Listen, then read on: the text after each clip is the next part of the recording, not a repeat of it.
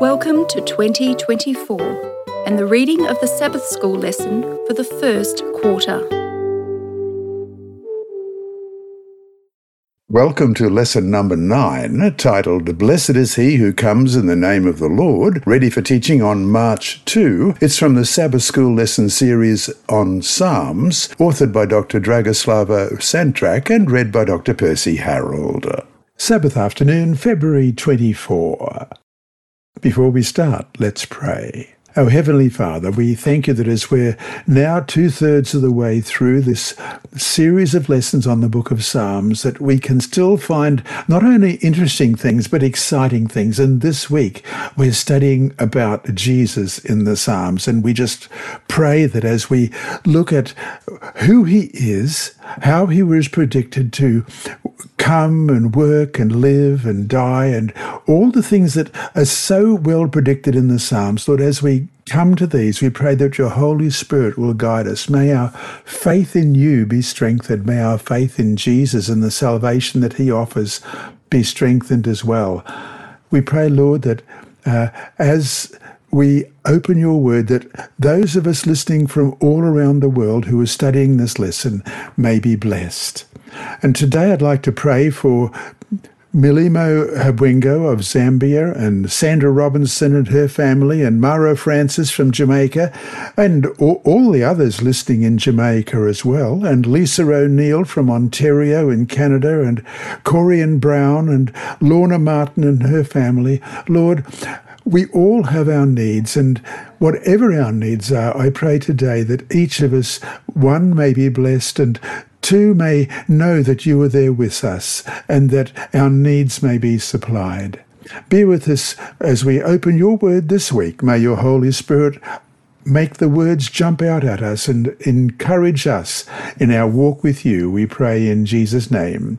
Amen. Our memory text this week is, "The stone which the builders rejected has become the chief cornerstone.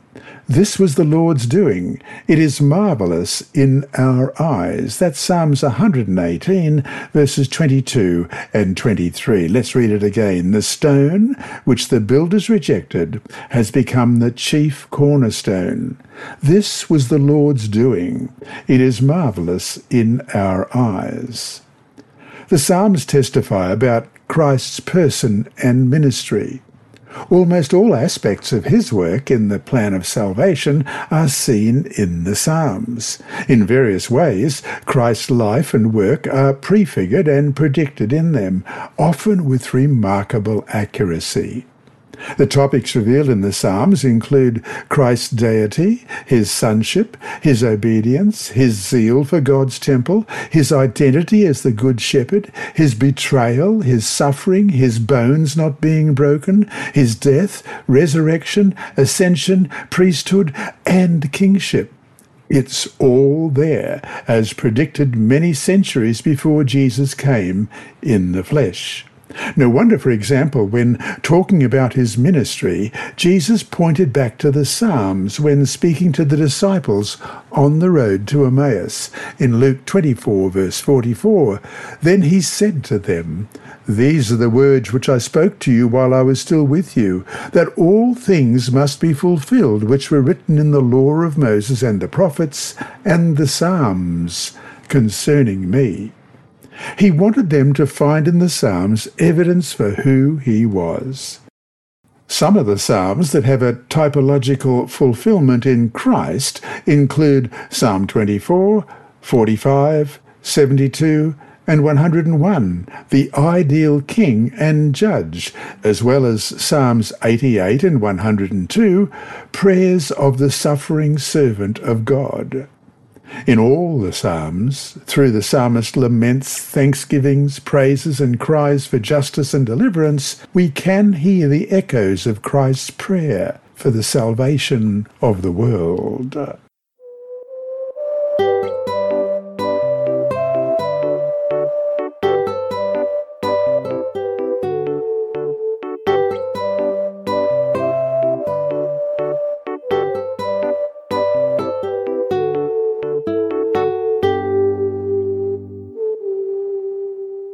Sunday, February 25, Divine Self-Sacrificing Shepherd.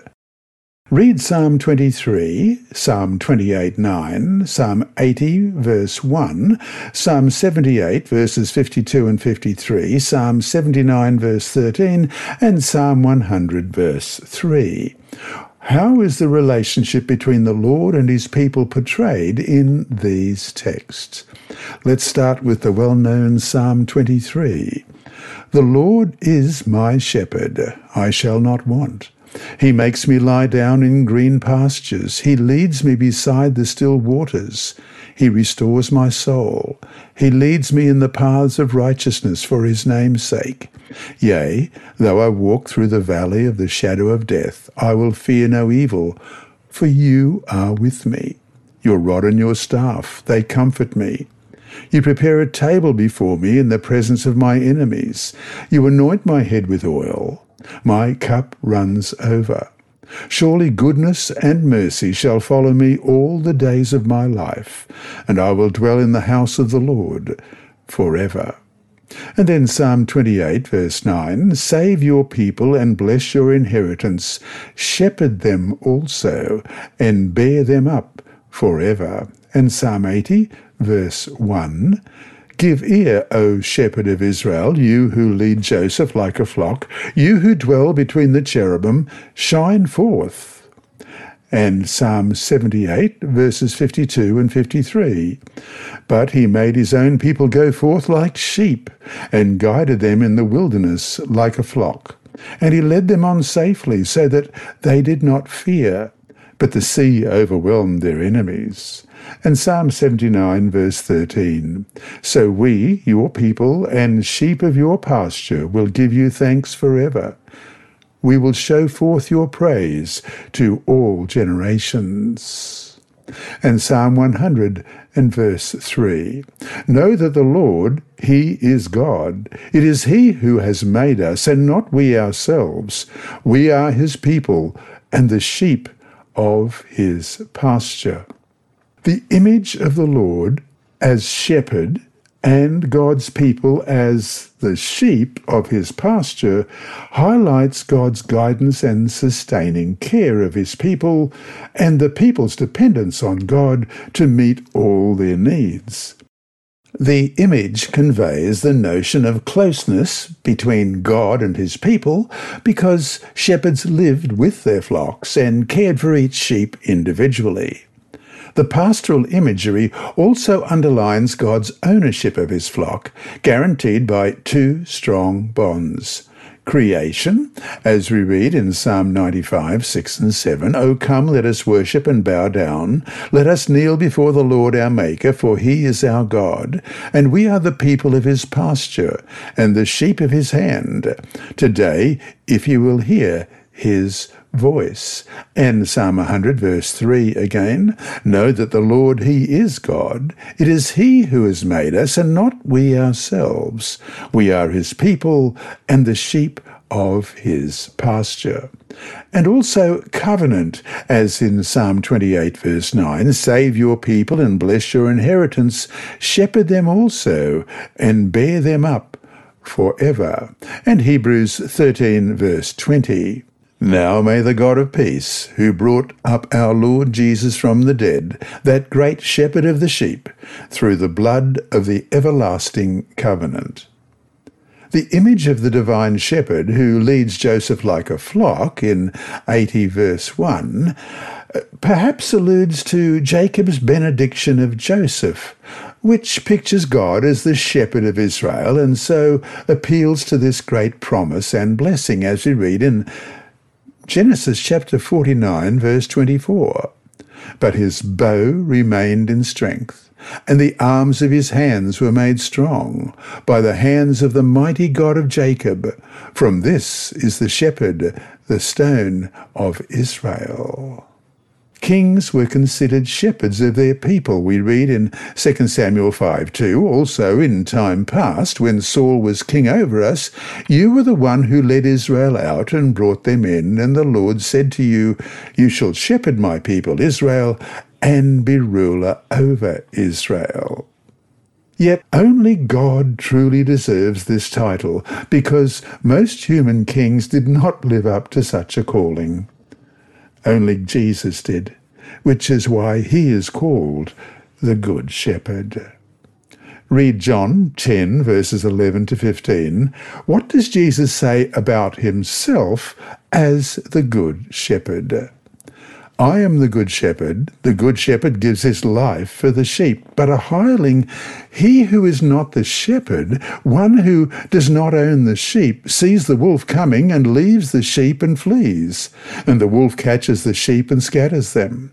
The hireling flees because he is a hireling and does not care about the sheep. I am the Good Shepherd, and I know my sheep, and I am known by my own. As the Father knows me, even so I know the Father, and I lay down my life for the sheep. The intimate bond between the divine shepherd and his flock is seen in the flocks unmistakably knowing the shepherd's voice, as in John 10, verse 4, and when he brings out his sheep, he goes before them, and the sheep follow him, for they know his voice. And verse 27, my sheep hear my voice, and I know them, and they follow me. To the current day, Middle Eastern shepherds can divide their flocks that have mingled simply by calling their sheep, who recognize and follow their shepherd's voice. At times, God's flock suffers various afflictions that the people understand as the sign of God's discontent and abandonment. Yet the Good Shepherd never forsakes his strayed sheep, but searches to save them. This is a powerful image of God's relationship with his people. He is willing to die for his sheep, we read in John 10, verses 11 and 15, and paradoxically become a sacrificial lamb on their behalf. We read in John 1:29, the next day John saw Jesus coming toward him and said, "Behold, the Lamb of God who takes away the sin of the world." Also, Jesus confirmed that he would call his sheep in other folds and unite them into one flock. In John 10 and verse 16, "And other sheep I have which are not of this fold, them also I must bring, and they will hear my voice, and there will be one flock and one shepherd." And so to finish today, what are ways that you can, on a daily and practical level, take advantage of what is promised to us in having Jesus as our Good Shepherd?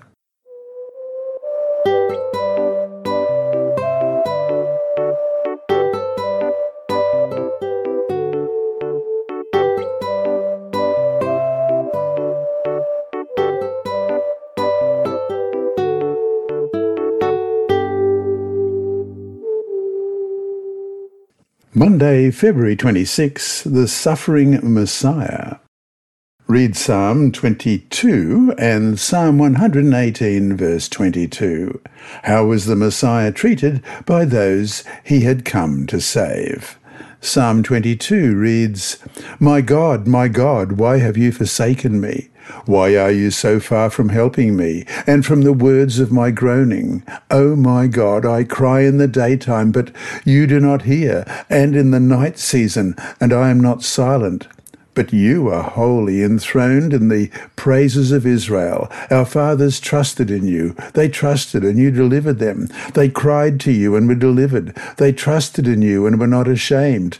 But I am a worm and no man, a reproach of men and despised by the people. All those who see me ridicule me. They shoot out the lip. They shake the head, saying, he trusted in the Lord. Let him rescue him. Let him deliver him, since he delights in him. But you are he who took me out of the womb and made me trust while on my mother's breasts. I was cast upon you from birth. From my mother's womb you have been my God. Be not far from me, for trouble is near, for there is none to help. Many bulls have surrounded me. Strong bulls of Bashan have encircled me. They gape at me with their mouths like a raging and roaring lion. I am poured out like water, and all my bones are out of joint. My heart is like wax, it has melted within me. My strength is dried up like a potsherd, and my tongue clings to my jaws. You have brought me to the dust of the earth, for dogs have surrounded me. The congregation of the wicked has enclosed me. They pierced my hands and my feet. I can count all my bones. They look and stare at me. They divide my garments among them, and for my clothing they cast lots. But you, O Lord, do not be far from me. O my strength, hasten to help me. Deliver me from the sword, my precious life from the power of the dog. Save me from the lion's mouth and from the horns of the wild oxen. You have answered me. I will declare your name to my brethren. In the midst of the assembly I will praise you. You who fear the Lord, praise him. All you descendants of Jacob, glorify him and fear him, all you offspring of Israel. For he has not despised nor abhorred the affliction of the afflicted, nor has he hidden his face from him. But when he cried to him, he heard. My praise shall be of you in the great assembly. I will pay my vows before those who fear him. The poor shall eat and be satisfied. Those who seek him will praise the Lord. Let your heart live forever. All the ends of the world shall remember and turn to the Lord, and all the families of the nations shall worship before you. For the kingdom is the Lord's, and he rules over the nations. All the prosperous of the earth shall eat and worship. All those who go down to the dust shall bow before him, even he who cannot keep himself alive. A posterity shall serve him. It will be recounted of the Lord to the next generation. They will come and declare his righteousness to a people who will be born, that he has done this. And Psalm 118, verse 22, the stone which the builders rejected has become the chief cornerstone. Many psalms express the agonizing feelings of utmost forsakenness of the suffering Messiah. For instance, Psalm 42, Psalm 88, and Psalm 102. Psalm 22 is a direct messianic prophecy because many details in this psalm cannot be historically connected to King David, but perfectly fit the circumstances of Christ's death. Jesus prayed with the words of Psalm 22:1 on the cross. In Matthew 27, verse 46, and about the 9th hour, Jesus cried out with a loud voice, saying, Eli, Eli, lama sabachthani? That is, my God, why have you forsaken me?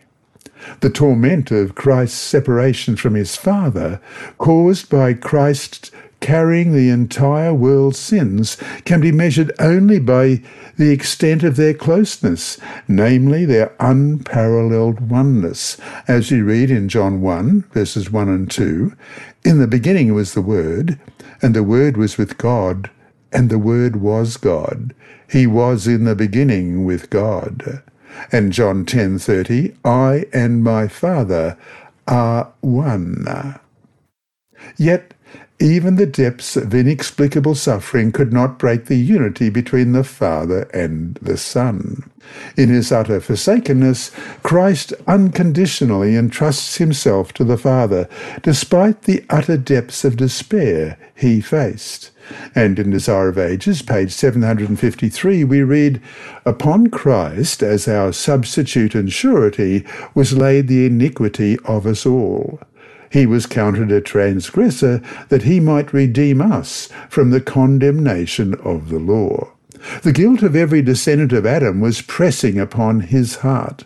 The wrath of God against sin, the terrible manifestation of his displeasure because of iniquity, filled the soul of his Son with consternation. End of quote. The threatening animal imagery of strong bulls, roaring lions, and dogs highlights the people's cruelty and animosity that Christ, who is compared to a harmless and helpless worm, met in his final hours.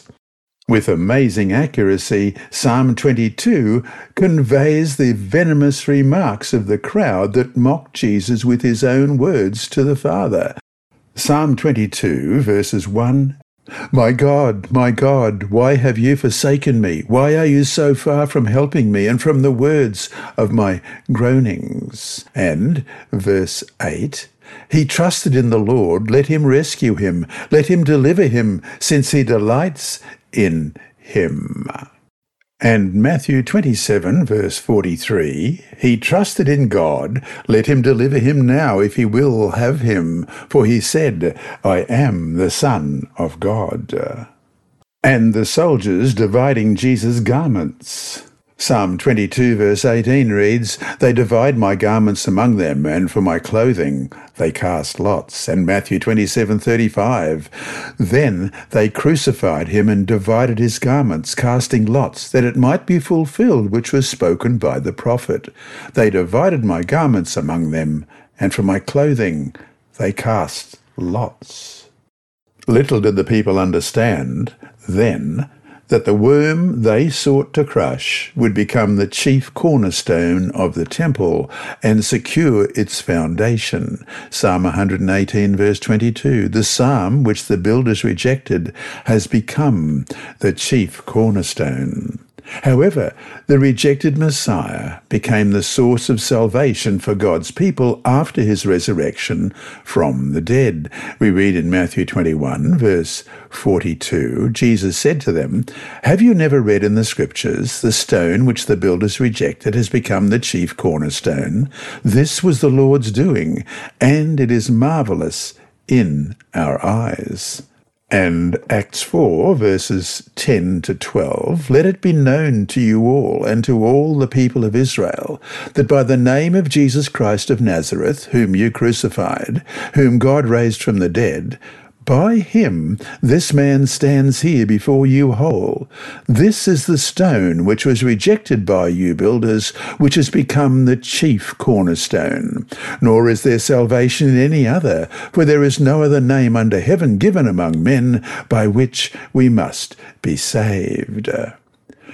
Christ suffered the rejection of humanity, but God glorified his Son by making him the living chief cornerstone of God's spiritual temple. We read in Ephesians 2, 20 to 22, having been built on the foundation of the apostles and prophets, Jesus Christ himself being the chief cornerstone, in whom the whole building, being fitted together, grows into a holy temple in the Lord, in whom you also are being built together for a dwelling place of God in the Spirit. And 1 Peter chapter 2 verses 4 to 8, coming to him as to a living stone, rejected indeed by men, but chosen by God and precious. You also as living stones are being built up a spiritual house, a holy priesthood, to offer up spiritual sacrifices acceptable to God through Jesus Christ. Therefore it is also contained in the Scripture, behold, I lay in Zion a chief cornerstone, elect, precious, and he who believes on him will by no means be put to shame. Therefore, to you who believe, he is precious, but to those who are disobedient, the stone which the builders rejected has become the chief cornerstone, and a stone of stumbling and a rock of offense. They stumble, being disobedient to the word, to which they also were appointed.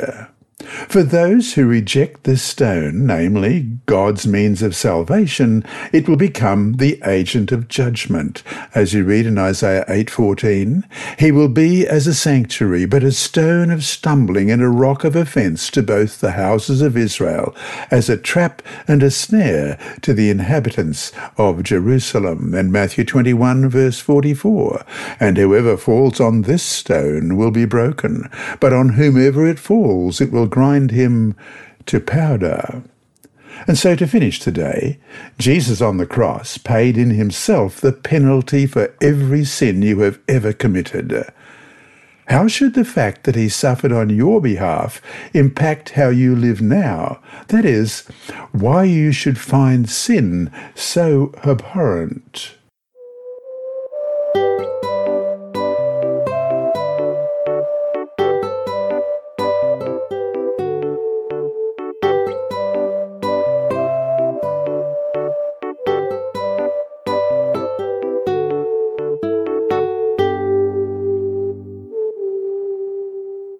Tuesday, February 27, forever faithful to his covenant. Read Psalm 89 verses 27 to 32 and 38 to 46 and Psalm 132 verses 10 to 12. What is the Davidic covenant about? What seems to have endangered it? First of all, we read Psalm 89 verses 27 to 32. Also, I will make him my firstborn, the highest of the kings of the earth. My mercy I will keep for him forever, and my covenant shall stand firm with him. His seed also I will make to endure forever, and his throne as the days of heaven. If his sons forsake my law, and do not walk in my judgments, if they break my statutes, and do not keep my commandments, then I will punish their transgression with the rod, and their iniquity with stripes. And then verses 38 to 46. But you have cast off and abhorred, you have been furious with your anointed, you have renounced the covenant of your servant, you have profaned his crown by casting it to the ground, you have broken down all his hedges, you have brought his strongholds to ruin. All who pass by the way plunder him.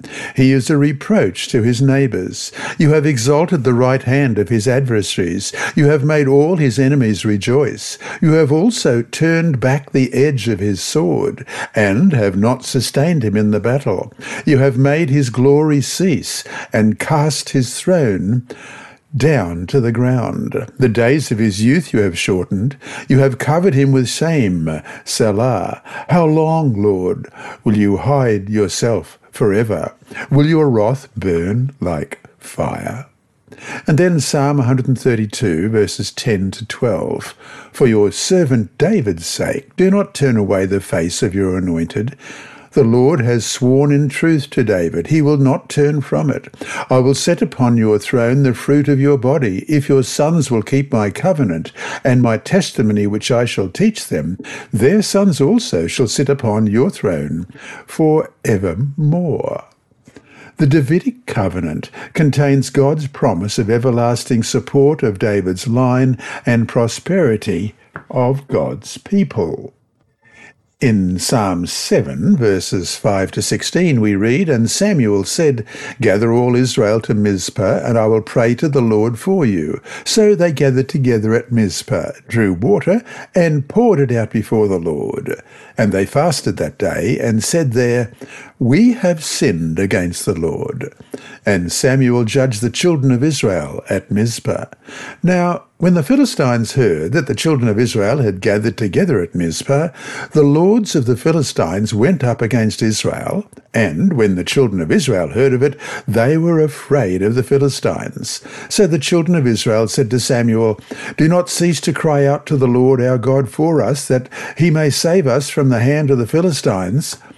And Samuel took a suckling lamb and offered it as a whole burnt offering to the Lord. Then Samuel cried out to the Lord for Israel, and the Lord answered him. Now, as Samuel was offering up the burnt offering, the Philistines drew near to battle against Israel. But the Lord thundered with a loud thunder upon the Philistines that day, and so confused them that they were overcome before Israel. And the men of Israel went out of Mizpah and pursued the Philistines, and drove them back as far as below Beth-kar. Then Samuel took a stone and set it up between Mizpah and Shen, and called its name Ebenezer, saying, Thus far the Lord has helped us.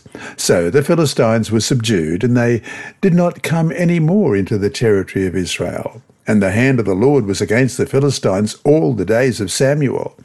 Then the cities which the Philistines had taken from Israel were restored to Israel, from Ekron to Gath, and Israel recovered its territory from the hands of the Philistines.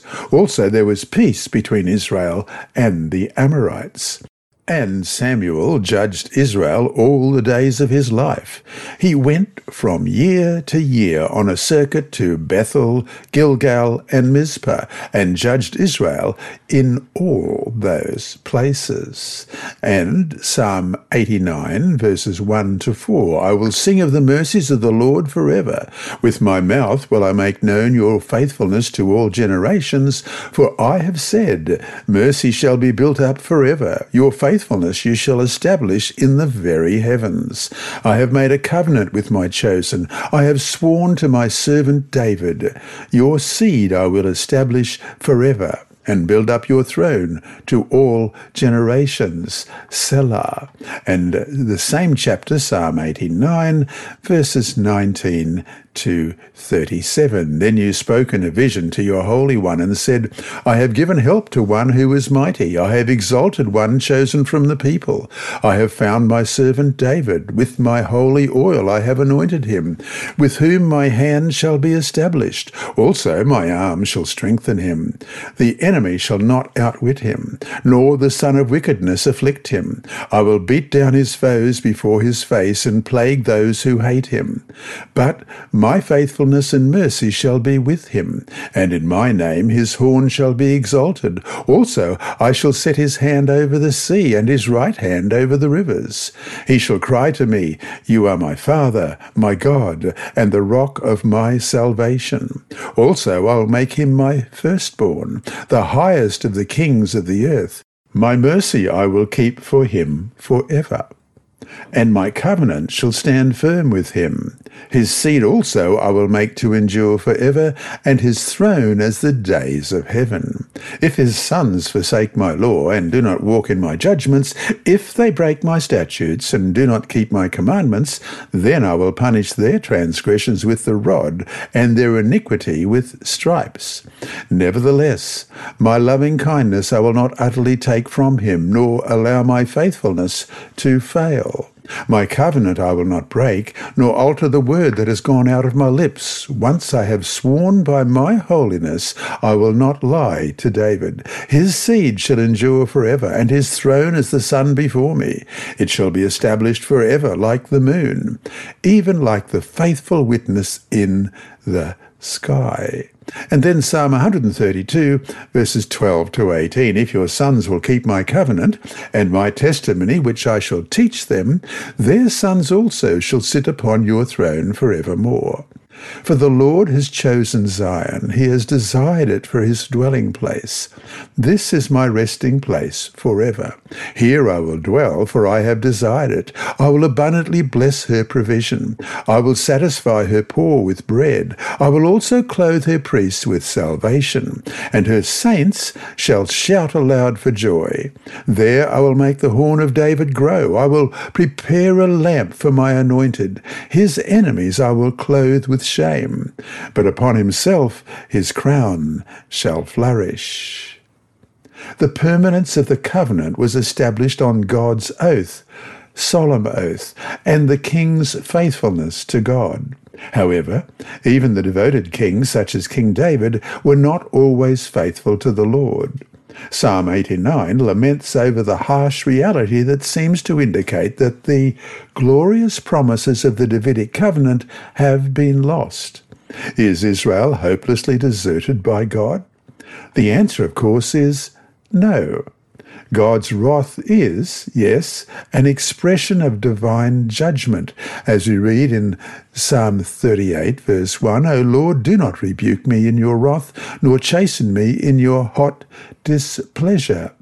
And Psalm 74, verse 1, O God, why have you cast us off forever? Why does your anger smoke against the sheep of your pasture?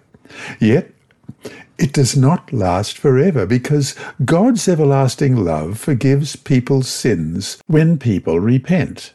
However, while it lasts, God's discontent with his erring people is serious. The people feel the bitter consequences of their disobedience and realize the gravity of their sins. We read in Psalm 89, verses 38 to 46, "But you have cast off and abhorred. You have been furious with your anointed. You have renounced the covenant of your servant. You have profaned his crown by casting it to the ground. You have broken down all his hedges. You have brought his strongholds to ruin. All who pass by the way plunder him. He is a reproach to his neighbours. You have exalted the right hand of his adversaries. You have made all his enemies rejoice. You have also turned back the edge of his sword and have not sustained him in the battle. You have made his glory cease and cast his throne down to the ground. The days of his youth you have shortened. You have covered him with shame. Selah. How long, Lord, will you hide yourself forever? Will your wrath burn like fire? Yet they ask, how long? Appealing to the passing character of God's wrath, as we just read in verse 46. Renewed hope springs from new assurance in God's faithfulness to remember his grace, as we read in Psalm 89, verse 47. Remember how short my time is? For what futility have you created all the children of men? And verse 50. Remember, Lord, the reproach of your servants, how I bear in my bosom the reproach of all the many peoples. In short, although the human component of the covenant failed, the people could rest in the promise of God's unchanging purposes through the Messiah, who embodies all righteousness and salvation of Israel and of the whole world. That is, in the end, God will prevail and his eternal kingdom will be established forever. But only because of Jesus, and not because of God's people. Jesus Christ is the Son of David and the Messiah, as you read in Matthew 1, verse 1, the book of the genealogy of Jesus Christ, the Son of David, the Son of Abraham, and Hebrews chapter 1, verse 8. Your throne, O God, is forever and ever. A scepter of righteousness is the scepter of your kingdom.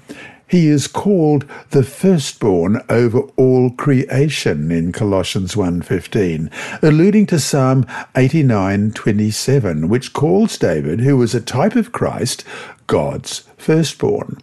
Also, I will make him my firstborn, the highest of the kings of the earth. Clearly, the title firstborn does not express David's biological status, because David was the 8th child of his parents, as we read in 1 Samuel 16, verses 10 to 11. Thus Jesse made 7 of his sons pass before Samuel, and Samuel said to Jesse, "The Lord has not chosen these." And Samuel said to Jesse, "Are all the young men here?" Then he said, "There remains yet the youngest, and there he is, keeping the sheep." And Samuel said to Jesse, "Send and bring him in, for we will not sit down till he comes here." It's the same with Jesus. This title signifies his special honour and authority. As we read in Colossians 1, verse 16, "For by him all things were created that are in heaven and that are on earth, visible and invisible, whether thrones or dominions or principalities or powers. All things were created through him and for him." And verses 20 to 22. "And by him to reconcile all things to himself by him, whether things on earth or things in heaven, having made peace through the blood of his cross. And you, who once were alienated and enemies in your mind by wicked works, yet now he has reconciled in the body of his flesh through death, to present you holy and blameless and above reproach in his sight." God made Jesus the supreme king over the whole world when he raised Jesus from the dead, as we read in Acts 2, verses 30 and 31. Therefore, being a prophet, and knowing that God had sworn with an oath to him that of the fruit of his body, according to the flesh, he would raise up the Christ to sit on his throne, he, foreseeing this, spoke concerning the resurrection of the Christ, that his soul was not left in Hades, nor did his flesh see corruption. And so to finish today, read Colossians 1, verse 16 and 20 to 22. And so we'll read that again. Colossians 1, verse 16. For by him all things were created that are in heaven and that are on earth, visible and invisible, whether thrones or dominions or principalities or powers. All things were created through him and for him. And then verses 20 to 22. And by him to reconcile all things to himself, by him, whether things on earth or things in heaven, having made peace through the blood of his cross. And you, who once were alienated and enemies in your mind by wicked works, yet now he has reconciled in the body of his flesh through death, to present you holy and blameless and above reproach in his sight. What do these verses teach us about who Jesus was and what he has done for us? What promise can you take away from this for yourself?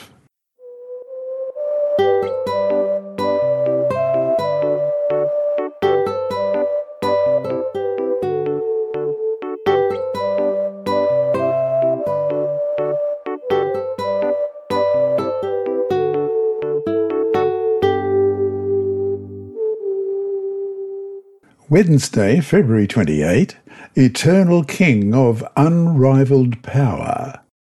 Read Psalm 2, Psalm 110, verses 1 to 3, Psalm 89, verse 4 and 13 to 17, and Psalms 110, verses 1 and 2, 5 and 6. What do these texts teach us about Christ as King? First of all, Psalm 2. Why do the nations rage and the people plot a vain thing? The kings of the earth set themselves, and the rulers take counsel together against the Lord and against his anointed, saying, Let us break their bonds in pieces and cast away their cords from us. He who sits in the heavens shall laugh. The Lord shall hold him in derision. Then he shall speak to them in his wrath, and distress them in his deep displeasure. Yet I have set my king on my holy hill of Zion. I will declare the decree. The Lord has said to me, You are my son. Today I have begotten you.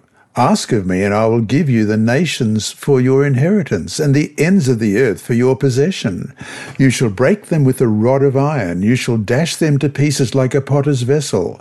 Now therefore be wise, O kings. Be instructed, you judges of the earth. Serve the Lord with fear, and rejoice with trembling. Kiss the Son, lest he be angry, and you perish in the way, when his wrath is kindled but a little. Blessed are all those who put their trust in him. And Psalm 100, verses 1 to 3, The Lord said to my Lord, Sit at my right hand till I make your enemies your footstool.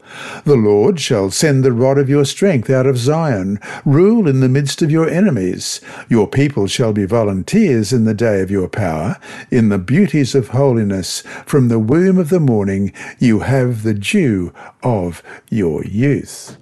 And Psalm 89, verse 4, Your seed I will establish forever, and build up your throne to all generations, Selah.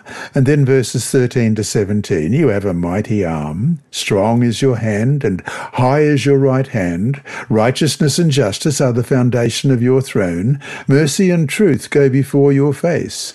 Blessed are the people who know the joyful sound. They walk, O Lord, in the light of your countenance. In your name they rejoice all day long, and in your righteousness they are exalted. For you are the glory of their strength, and in your favour our horn is exalted. And Psalm 110, verses 1 and 2, The Lord said to my Lord, Sit at my right hand till I make your enemies your footstool. The Lord shall send the rod of your strength out of Zion, rule in the midst of your enemies. And verses 5 and 6, the Lord is at your right hand. He shall execute kings in the day of his wrath. He shall judge among the nations. He shall fill the places with dead bodies. He shall execute the heads of many countries. The portrayal of God as the Messiah's father points to the coronation of the king, when the king was adopted into God's covenant. We read in verse 7 of Psalm 2, I will declare the decree. The Lord has said to me, you are my son. Today I have begotten you. And Psalm 89, verses 26 to 28. He shall cry to me, you are my Father, my God, and the rock of my salvation. Also I will make him my firstborn, the highest of the kings of the earth. My mercy I will keep for him forever, and my covenant shall stand firm with him. Psalm 2, verse 7, foresees Christ's resurrection and exaltation as the dawn of the new everlasting covenant and Christ's royal priesthood, as we read in Acts chapter 13, verses 33 to 39. God has fulfilled this for us, their children, in that he has raised up Jesus, as is also written in the second psalm, you are my son, today I have begotten you, and that he raised him from the dead, no more to return to corruption. He has spoken thus, I will give you the sure mercies of David. Therefore he also says in another psalm, you will not allow your Holy One to see corruption. For David, after he had served his own generation by the will of God, fell asleep, was buried with his fathers, and saw corruption. But he whom God raised up saw no corruption. Therefore let it be known to you, brethren, that through this man is preached to you the forgiveness of sins, and by him everyone who believes is justified from all things from which you could not be justified by the law of Moses. And then Hebrews 1, verse 5, for to which of the angels did he ever say, you are my son, today I have begotten you? And again, I will be to him a father, and he shall be to me a son. And Hebrews 5, verse 5, so also Christ did not glorify himself to become high priest, but it was he who said to him, you are my son, today I have begotten you. The Messiah sits at God's right hand as someone who has unprecedented honour and authority, as you read in Psalm 110, verse 1. The Lord said to my Lord, sit at my right hand, till I make your enemies your footstool. And Acts chapter 7, verses 55 and 56, but he, being full of the Holy Spirit, gazed into heaven and saw the glory of God, and Jesus standing at the right hand of God, and said, look, I see the heavens opened, and the Son of Man standing at the right hand of God. Moreover, the interplay between the Lord and the anointed Messiah even suggests an intention to identify this Davidic Messiah with the Lord himself, writes Jacques Docan in On the Way to Emmaus, page 26 and 27. If the one who sits at the right hand is the Lord, then the Lord is the Messiah, since the latter is also seen at the right in Psalm 110. End of quote. In the end, Christ will have absolute victory over his enemies. To make the enemies a footstool is an image that reflects the custom of the ancient Near Eastern kings to place their feet on the necks of their defeated enemies to demonstrate total dominance over them. Yet, Christ's rod here is not a tool of terror, as you read in Psalm 2, verse 9. You shall break them with a rod of iron. You shall dash them to pieces like a potter's vessel. And Psalm 110, verse 2, the Lord shall send the rod of your strength out of Zion, rule in the midst of your enemies. The rod, or staff, was originally held by tribal leaders as the symbol of the tribe, as you read in Numbers 17, verses 2 to 10. Speak to the children of Israel, and get from them a rod from each father's house, all your leaders according to their father's houses, 12 rods. Write each man's name on his rod, and you shall write Aaron's name on the rod of Levi. For there shall be one rod for the head of each father's house. Then you shall place them in the tabernacle of meeting before the testimony, where I meet with you. And it shall be that the rod of the man whom I choose will blossom. Thus I will rid myself of the complaints of the children of Israel, which they make against you. So Moses spoke to the children of Israel, and each of their leaders gave him a rod apiece. For each leader, according to their father's houses, 12 rods, and the rod of Aaron was among their rods. And Moses placed the rods before the Lord in the tabernacle of witness.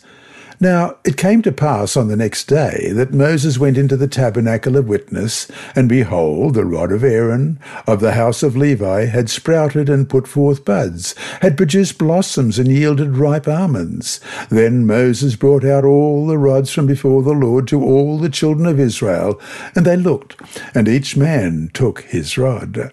And the Lord said to Moses, Bring Aaron's rod back before the testimony to keep as a sign against the rebels, that ye may put their complaints away from me, lest they die. Christ's rod comes from Zion because he represents the people of Zion. His rod is a symbol of divine judgment which ends the rule of evil and depicts Christ's unrivaled reign. As you read in Revelation 2:27, he shall rule them with a rod of iron. They shall be dashed to pieces like the potter's vessel. And Revelation 12, verse 5, she bore a male child who was to rule all the nations with a rod of iron, and her child was caught up to God and his throne.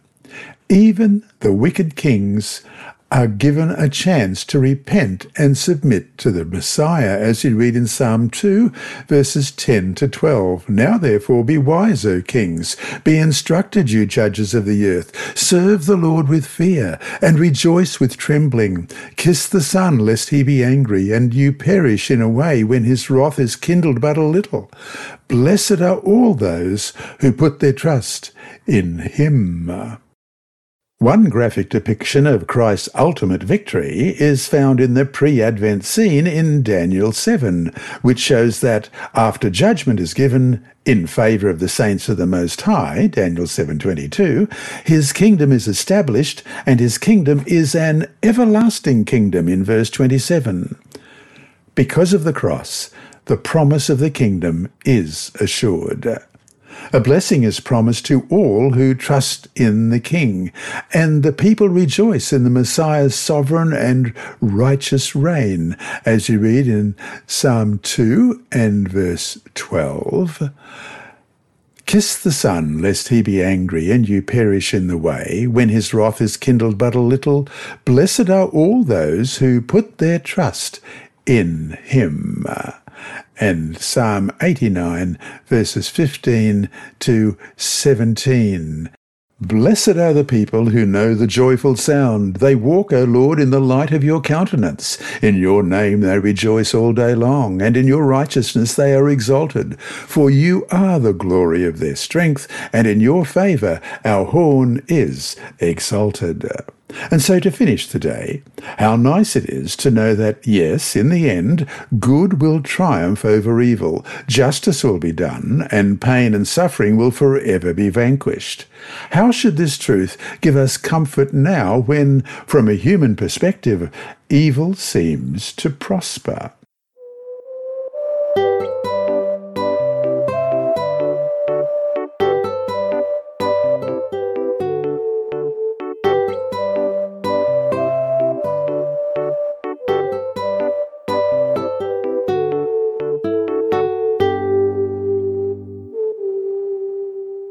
Thursday, February 29, Eternal Priest in the Order of Melchizedek. Read Psalm 110, verses 4 to 7.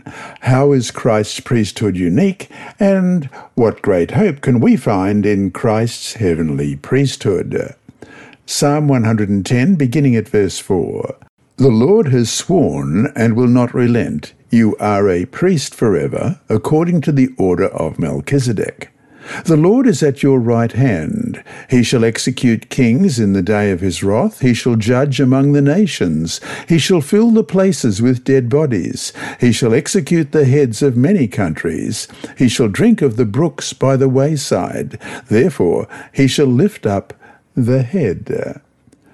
God endows the Messiah with an everlasting kingship, we read in verses 1 to 3 of Psalm 110. The Lord said to my Lord, sit at my right hand till I make your enemies your footstool. The Lord shall send the rod of your strength out of Zion, rule in the midst of your enemies. Your people shall be volunteers in the day of your power. In the beauties of holiness, from the womb of the morning, you have the dew of your youth. And a priesthood of a superior rank, the order of Melchizedek we just read about in verses 4 to 7. The Lord seals his word with a solemn promise in Hebrews 6 verse 18, that by two immutable things in which it is impossible for God to lie, we might have strong consolation, who have fled for refuge to lay hold of the hope set before us. God's oath not to relent from giving us a perfect priest is a sign of his grace. People's sins and open rebellions constantly provoke God to abandon his people, but God's oath is unchangeable and guarantees God's grace in revoking his judgment over the repentant people. As you read in Exodus 32, verse 14, so the Lord relented from the harm which he said he would do to his people. And also in Psalm 106, verse 45, and for their sake he remembered his covenant and relented according to the multitude of his mercies. The divine oath introduces a novel element to the Davidic covenant by declaring that the Messiah king is also a priest, we read in verse 4 of Psalm 110. Israel's kings could never function as Levitical priests, as we read in Numbers 8, verse 19, and I have given the Levites as a gift to Aaron and his sons from among the children of Israel, to do the work for the children of Israel in the tabernacle of meeting, and to make atonement for the children of Israel, that there be no plague among the children of Israel when the children of Israel come near the sanctuary. And 2 Chronicles chapter 26, verses 16 to 21. But when he was strong, his heart was lifted up to his destruction, for he transgressed against the Lord his God, by entering the temple of the Lord to burn incense on the altar of incense. So Azariah the priest went in after him, and with him were 80 priests of the Lord, valiant men. And they withstood King Uzziah, and said to him, It is not for you, Uzziah, to burn incense to the Lord, but for the priests, the sons of Aaron, who are consecrated to burn incense. Get out of the sanctuary, for you have trespassed. You shall have no honour from the Lord God. Then Uzziah became furious, and he had a censer in his hand to burn incense. And while he was angry with the priests, leprosy broke out on his forehead before the priests in the house of the Lord, before the incense altar. And Azariah, the chief priest, and all the priests looked at him, and there on his forehead he was leprous. So they thrust him out of that place. Indeed, he also hurried to get out, because the Lord had struck him. King Uzziah was a leper until the day of his death. He dwelt in an isolated house, because he was a leper, for he was cut off from the house of the Lord. Then Jotham, his son, was over the king's house, judging the people of the land. When Scripture mentions kings or people offering sacrifices, it implies they're bringing sacrifices to the priests who actually offered them. Psalm 110 sets the Messiah king apart from other of Israel's kings and priests. Christ's eternal priesthood derives from Melchizedek, who was both the king of Salem, that's Jerusalem, and the priest of the Most High God, as we Read in Genesis 14, verses 18 to 20. Then Melchizedek, king of Salem, brought out bread and wine. He was the priest of the God Most High, and he blessed him and said, Blessed be Abram of God Most High, possessor of heaven and earth, and blessed be God Most High, who has delivered your enemies into your hand. And he gave him a tithe of all. The Old Testament never speaks of King David or of any other Israelite king as possessing the priesthood in the order of Melchizedek, except for Psalm 110. Clearly, the psalm speaks about a distinctive king-priest in Israel's history. Read Hebrews 7, verses 20 to 28. What are some of the implications of Christ's superior priesthood? Hebrews 7, beginning at verse 20. And inasmuch as he was not made priest without an oath, for they have become priests without an oath, but he with an oath by him who said to him, The Lord has sworn and will not relent. You are a priest forever according to the order of Melchizedek. By so much more Jesus has become a surety of a better covenant. Also, there were many priests because they were prevented by death from continuing. But he, because he continues forever, has an unchangeable priesthood. Therefore, he is also able to save to the uttermost those who come to God through him, since he always lives to make intercession for them. For such a high priest was fitting for us, who is holy, harmless, undefiled, separate from sinners, and has become higher than the heavens, who does not need daily, as those other priests, to offer up sacrifices, first for his own sins and then for the people's, for this he did once for all when he offered up himself. For the law appoints as high priests men who have weakness, but the word of the oath, which came after the law, appoints the Son who has been perfected forever. Being both divine king and everlasting priest, Christ has unprecedented superiority over human priests and kings, so we may take hope. Christ upholds a superior covenant that is based on God's oath, not human promises. He serves in the heavenly sanctuary. His priesthood is not affected by sin or death like that of human priests, and thus he can intercede for and save his people forever. The reconciling work of Christ as the perfect and compassionate priest gives his people a lasting assurance of abiding in God's very presence, as we read in Hebrews 6, verses 19 to 20. Christ's royal priesthood will abolish the rule of evil, not only in people's hearts, but also in the world. He will keep the promise of Psalm 2 that every nation and ruler will be subject to the royal judgment of Christ Jesus, as we read in Psalm 2, verses 6 to 9. Yet I have set my king on my holy hill of Zion. I will declare the decree. The Lord has said to me, You are my son. Today I have begotten you. Ask of me, and I will give you the nations for your inheritance, and the ends of the earth for your possession. You shall break them with a rod of iron. You shall dash them to pieces like a potter's vessel. And then Psalm 110, verses 1 and 2, The Lord said to my Lord, Sit at my right hand till I make your enemies your footstool. The Lord shall send the rod of your strength out of Zion, rule in the midst of your enemies. And then verses 5 and 6, The Lord is at your right hand. He shall execute kings in the day of his wrath. He shall judge among the nations. He shall fill the places with dead bodies. He shall execute the heads of many countries.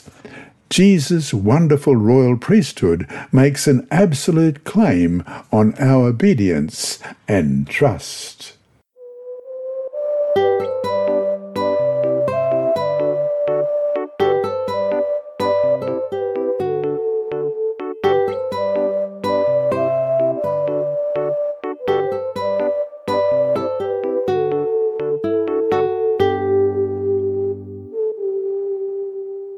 Friday, March 1.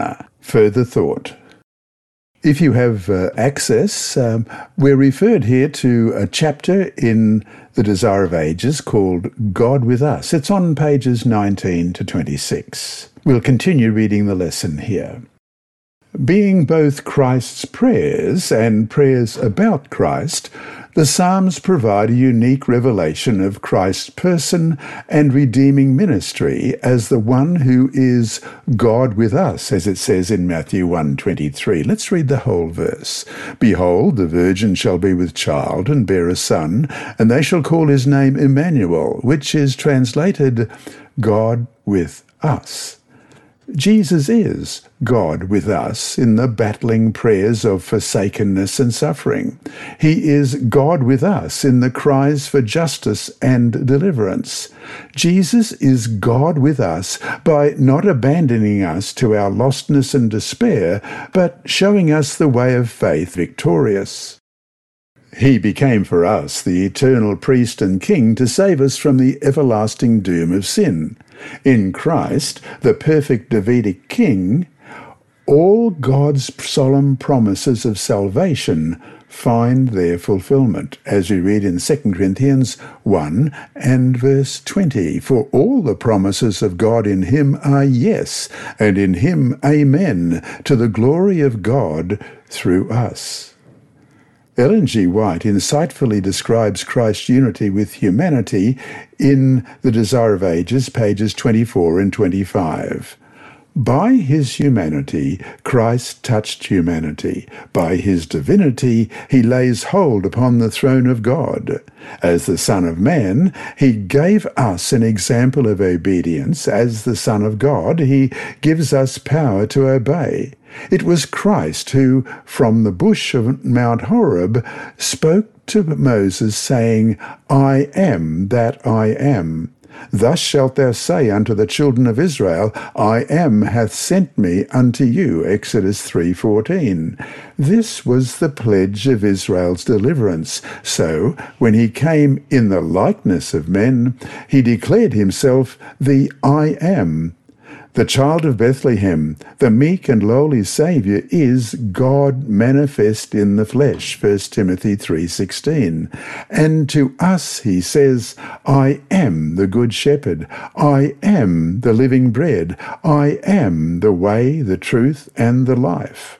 All power is given unto me in heaven and in earth. John 10:11, John 6:51, John 14:6, and Matthew 28, verse 18.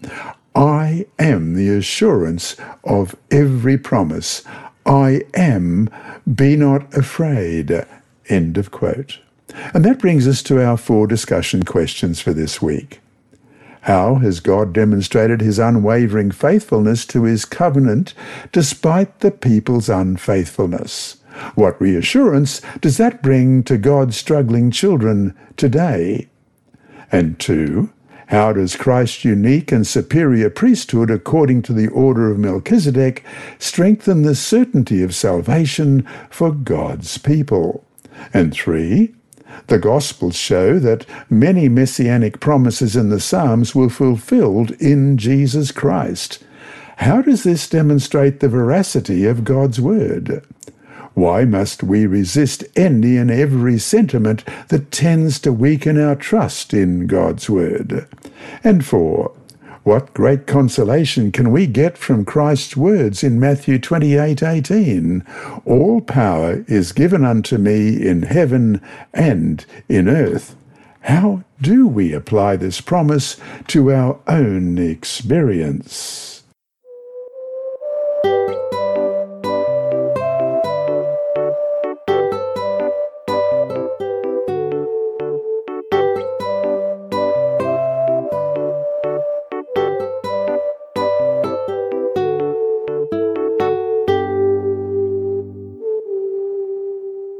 And now it's time for Inside Story with Sibylla Harrold. Thank you, Sibylla.